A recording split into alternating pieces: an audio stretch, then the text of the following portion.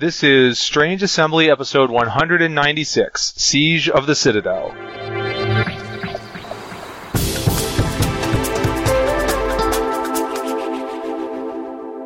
I'm Chris Stevenson, and you're listening to Strange Assembly, your tabletop gaming podcast. You can find us on the web at www.strangeassembly.com.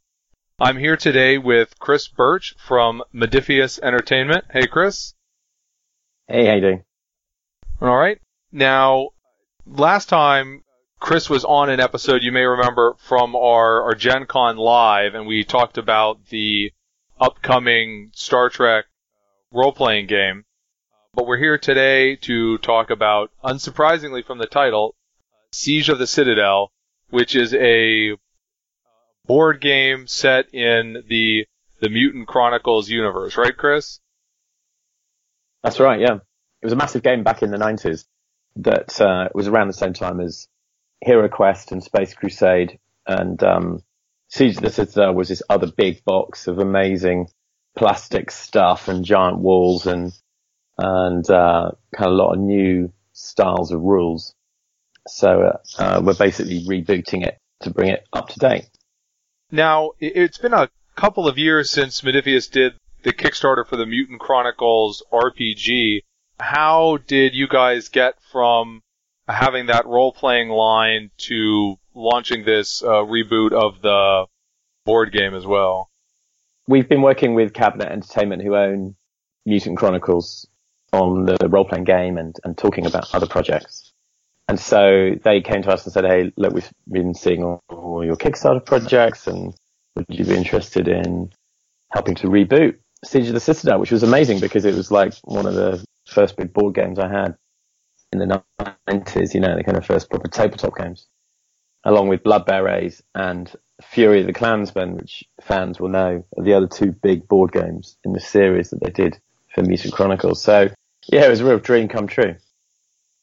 So, what is Siege of the Citadel other than big? Well, it's in the Mutant Chronicles universe, you've got these big corporations that are all fighting each other, but they're also fighting the Dark Legion, who've appeared in the solar system, having been disturbed when they explore Pluto. And their citadels have sprung up all over the worlds of the solar system, and they're pouring forth hordes of enemies.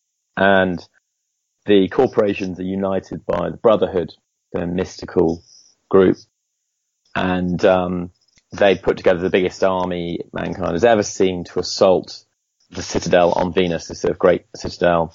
And it's thousands and thousands and thousands and tens of thousands of troops and tanks and everything. The Siege of the Citadel board game replays these epic battles and lets you take on the role of the big heroes in the storyline, like Mitch Hunter and Valerie DeVal. And it is a tactical, turn-based miniatures game. And when it was originally out in the 90s, it broke a lot of ground. It was, it had the idea of a rotating bad guy. So it is a 5-player game, but you can play with as few as one in our new version. But the idea is everyone takes a turn as the bad guy. And the points you clock up as the bad guy, the Dark Legion, help your team in the next mission. So there's an incentive to do well. And it also has things like character progression. So your team gets better with skills and equipment between missions and also during the missions now. So you get this sort of gradually growing sort of capability to take on bigger and bigger creatures in the game. So it's a really fun playing game. It's, I'd say it's a similar level of complexity to something like Zombicide. It's one of those games you can knock out when you've got a big group of friends around and you don't want anything too taxing, nothing too complex, and you can roll a load of dice, kill a load of monsters, and it's really fun. And it's got this bit of a backstabbing element because each corporation team, each player team, has a secondary mission. And each secondary mission is it might be something like you must visit every tile of the board to gather intel, or you must kill a certain number of these creatures. But it's also got a different use, which kind of is a bit of a sort of screw you mechanic, which might be something like you can stop another team getting to the door by rotating the board, and there's all kinds of fun stuff to kind of get in the way of each other if you want. So, and Mutant Chronicles has always had this sort of like infighting between the corporations. So it's kind of like a kind of fun way of getting people cooperating, but not really. So it's a lot of fun. So I've seen some people say, look at this and write the Siege of the Citadel when it came out, I think was pretty new in having a GM versus the players sort of board game. But, people have observed that there's a good amount of that out there right now. You can play Descent or Imperial Assault. But I think you've mentioned a couple of things that seem to make Siege of the Citadel play differently, in that it's not fully cooperative for the other players. Right. And there's the rotating bad guy, which I don't think any of those other games do in a campaign. What else distinguishes Siege of the Citadel from some of the existing options? So Siege of the Citadel, it still has this rotating Dark Legion player thing, that was quite a unique thing for the time, and it really sort of spices things up because no one really wants to be the bad guy all the time. And it means you all get to be your favorite corporation, but you all get to slowly take a turn being the bad guys and being evil to all your friends. And you get points for your own corporation team by being better as the bad guys. And that's something quite unique, I think. Then there's a lot of other stuff. I mean, the game did really develop a lot of things first, right at the beginning, like the kind of plastic player boards and the character sort of development between missions. And we're keeping a lot of that, but we're also introducing proper co-op play into the new version. So you can play without a Dark Legion player, and you can also play solo as well, which is a big thing. A lot of fun. A lot of people who play games often can't get together with a gaming group, and so it's great to be able to have an option to do that as well. Okay, now if someone is not familiar with Mutant Chronicles at all, there are phrases thrown around with this, like it's a techno fantasy board game, and I think Mutant Chronicles is described as diesel punk. What does that mean for someone who's completely unfamiliar? So, if you think about it, it's kind of this. It's the 25th century, and they're kind of stuck in this. Basically, you've had this evil force appear called the Dark Symmetry, which is like the sort of the evil energy of the Dark Legion. And this corrupts computers and anything with logic circuits, basically.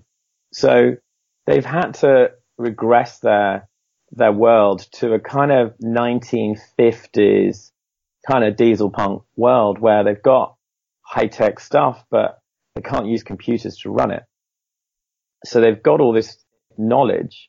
It would be like having the knowledge of the 21st century in the 1950s and re-engineering everything, not because you don't have advanced computers, if you see what I mean.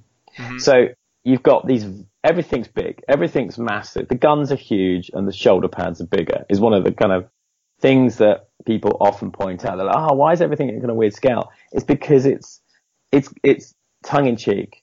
It doesn't take itself seriously. Mutant Chronicles is crazy. It's totally over the top.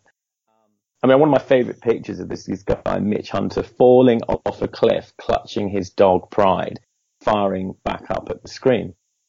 And it's that kind of says Mutant Chronicles to me, because it's so insane, He's not bothered about he's falling off a cliff. What he cares about is the bad guy he's shooting. So the whole world is, if you can imagine, massive diesel engines, cabling, old sort of steam engines, and, there's everything's like projectile weapons. There's no like laser guns or shields and things like that. It's all very kind of clunky, 50s era tech. Everything's oversized. And obviously like the shoulder pads are such an iconic part of that. And, they're all ridiculously big and different designs. And it's a really cool sort of Euro style design to everything, with all the different corporations. It's a very visually strong look to it. And it makes it really fun. And there's a lot of kind of humor hidden in the imagery and the stories as well. And, it's a kind of Mickey take of, advertising and, because all the good guys are big corporations who are all selling something. So, it's, you've got this sort of, these corporations that basically run society. They've abandoned Earth because it's a radioactive ruin. They pretty much destroyed it in the sort of wars at the end of the 21st century. And then they've had to kind of colonize all the solar system. And as they've spread out, they've eventually turned up at Pluto and found these ruins and a tablet. And by unearthing the tablet, they trigger the release of the dark symmetry, which then infects all the technology. And that's why they have to regress everything, because your phone will try and eat your face. It will grow teeth, or you'll hear strange sounds that send you crazy, or, automated gun turrets will decide to fire on everything in sight. So it's basically, they had to tear out the sort of whole of their society, all the sort of advanced computer systems, and start again. And that's why you've got this kind of diesel punk vibe that is sort of big hulking machines and quite advanced technology, but run with, sort of diesel fumes spewing machines. And, it's like having gadgets that are like from the 1970s, like massive walkie-talkies and things like that. So it's really a cool look. That's sort of interesting. I guess when Mutant Chronicles was first a thing 20 years ago, that would have been less severe of a thing, right? Your phone, right? Okay, not that many cell phones running around in the middle of the 90s. Man, now of course, we'd all be dead the first time it came up. funny enough, in one of the novels, they did 3 novels, and they did loads of stuff. There was like video games, there was board games, comic books, all kinds of stuff, and obviously there was a feature film. But in one of the novels, there's a hilarious bit where this guy goes off, he says, I've got us these amazing devices that will let us communicate with each other within 500 meters.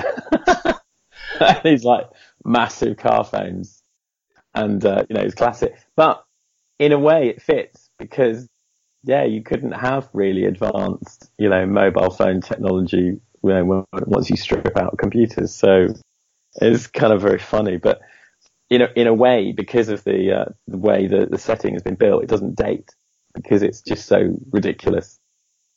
It's sort of interesting. That's one of the things that I think most heavily dates science fiction, right? Gibson's older stuff, or what? It's just is the communications technology. We've gotten so much more advanced than any science fiction, short of like interplanetary communication systems in Star Trek or something like that. Yeah, exactly. And also a lot of the artwork, a lot of the original artwork was by Paul Bonner, who's a kind of legend of fantasy art. And obviously the styling combined fantasy, like the fantasy creatures from this other dimension, with the sort of retro sci-fi look of the corporations. And that's why you get this sort of techno fantasy name, which is kind of like the first time it got coined.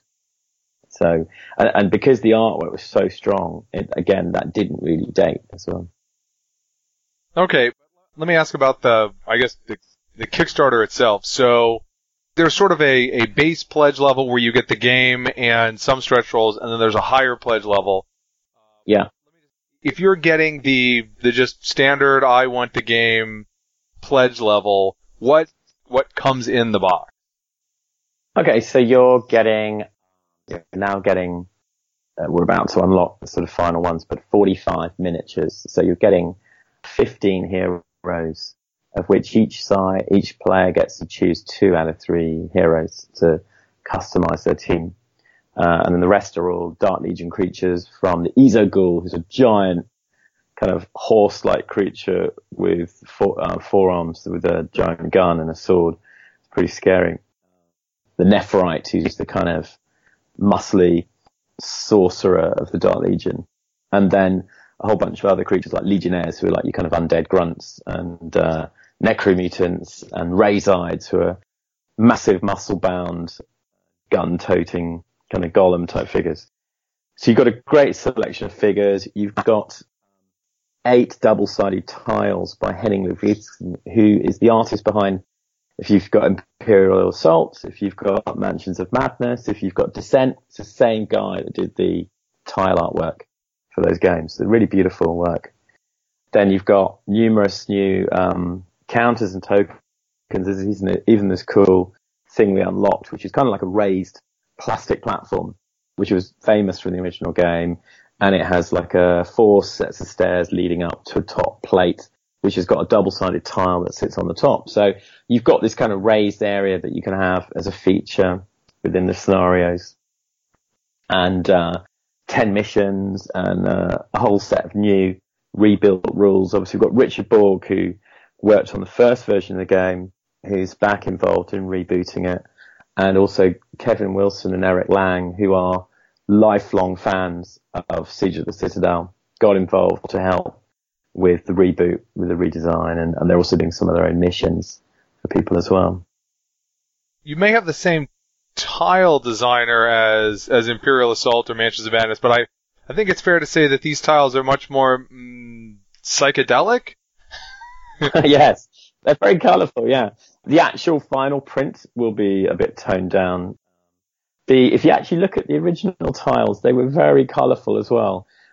And ours, because of, improvements in printing technology, you can show a lot more colour or glow within the artwork itself. The originals were kind of muted, but kind of muted, sort of sickly colours. So it was quite good.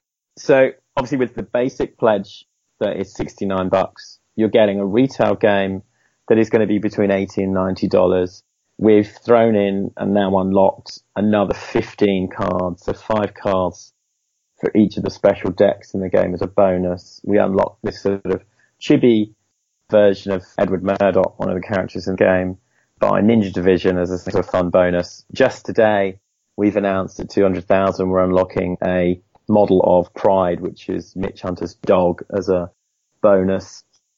And there are some other little bonuses coming through. But then you've got the big pledge. So if you just want the base game at $69, then you're saving a fair bit on the whole retail price. So that's really designed for people who just want to save a bit of money. They want to get in early. They want a few extras. But we also have the $149 pledge that has been gradually getting better and better. And it's just like all the other Kickstarters we do, where we always have pledges that actually aren't worth the money at the beginning, but they get better and better. So as we unlock more stretch goals, we're throwing more and more and more into that. So it's now, when we hit $200,000, we're announcing a new expansion that takes the value of that now up to $246. And the goal is to get it to about $400 or $500 by the end of the Kickstarter. So we always have pledges that basically, if you have faith in us, we throw loads of stuff at you, and we always make sure people end up with stupid amounts of value. I mean, with our role-playing Kickstarters, we have a thing called the PDF Master Pledge and a PDF subscription. So they're like £40 to £100. And the last one for Conan, people ended up with something like about £200 worth of PDFs for £40, plus they got another 30, 40 Conan D20 PDFs.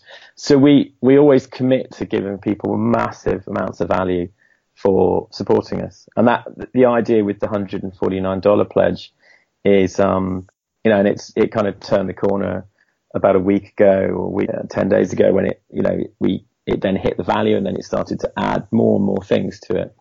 And that's what we love doing, is we love people walking away going, wow, this is amazing. I can't believe they can do this. Yeah, and I guess I should say before I mention more details, as we're recording, which hopefully is not that long after from now to when you're listening to it, audience, it is the afternoon of Sunday, September 25th. So as I'm looking at the Kickstarter right now, you're less than $4,000 away from hitting that $200,000 mark. And that's where you said that an expansion would come in, and that's the second one. That would be the second expansion added to the Dark Legion pledge level. There's another $50 expansion that is another, I believe, 17 figures, more tiles, loads more rules, adds another player to the game, it adds the 7th player to the game. So it's a huge amount of extra value. And we've got more lined up beyond there for when, for the last sort of week of the Kickstarter. We've got quite a lot of new creatures and big creatures and new rules and tiles. So it's just going to keep going. And I love the fact that we can give so much value to people who support us. So I think we've covered pretty much everything about the Kickstarter except, right, you mentioned this one Chibi figure that comes with the normal pledges. There is a Chibi backer level now, and I'm just going to say in advance, I don't understand anyone's interest in Chibi figures, but I know there are people out there who do not share my opinion of that. So what's going on with these Ninja Division Chibi figures? Yeah, so we had Ninja Division approach us because they're massive, massive fans of Siege of the Citadel, and we knew them through Cabinet Entertainment and through some stuff we've done. And they were like, we'd love to do some cool versions of the figures. We were like, okay, yeah, sure. And so we were like, well, look, why don't we give one figure free to everyone, all the two main backer levels. And then you can come up with some other figures and we'll put them in as an add-on. So that worked well for everyone, and they're doing some rules for Super Dungeon Explore.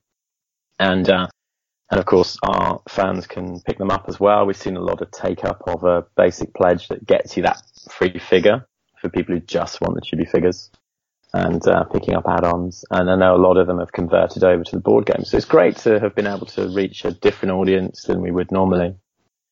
And yeah, there's a few of the fans who are like, why are you doing chibi stuff? It's like, well, look, you're getting it for free. It's, no one's, we're not paying out for it. So it just works really well for everyone. It's nice to give more stuff to people. So, yeah, we were happy to do it. Okay. Now, just for the sake of clarity, now, almost all of the add-ons, or maybe all of the add-ons, if you're at the Dark Legion pledge letter, the Dark Legion pledge level, they're included there, right? I mean, they're available as add-ons, but you're already getting them. Is that true of the chibis as well? No, the chibis are an add-on because they're not unlocked by a stretch goal. So you get one figure free as a bonus. But if you want the chibis, then they're a paid add-on because we didn't put them in as a stretch goal because that wouldn't have been fair because they're not part of the game. And, I wouldn't want to take up stretch goal space with something that's not directly, for the actual board game. So.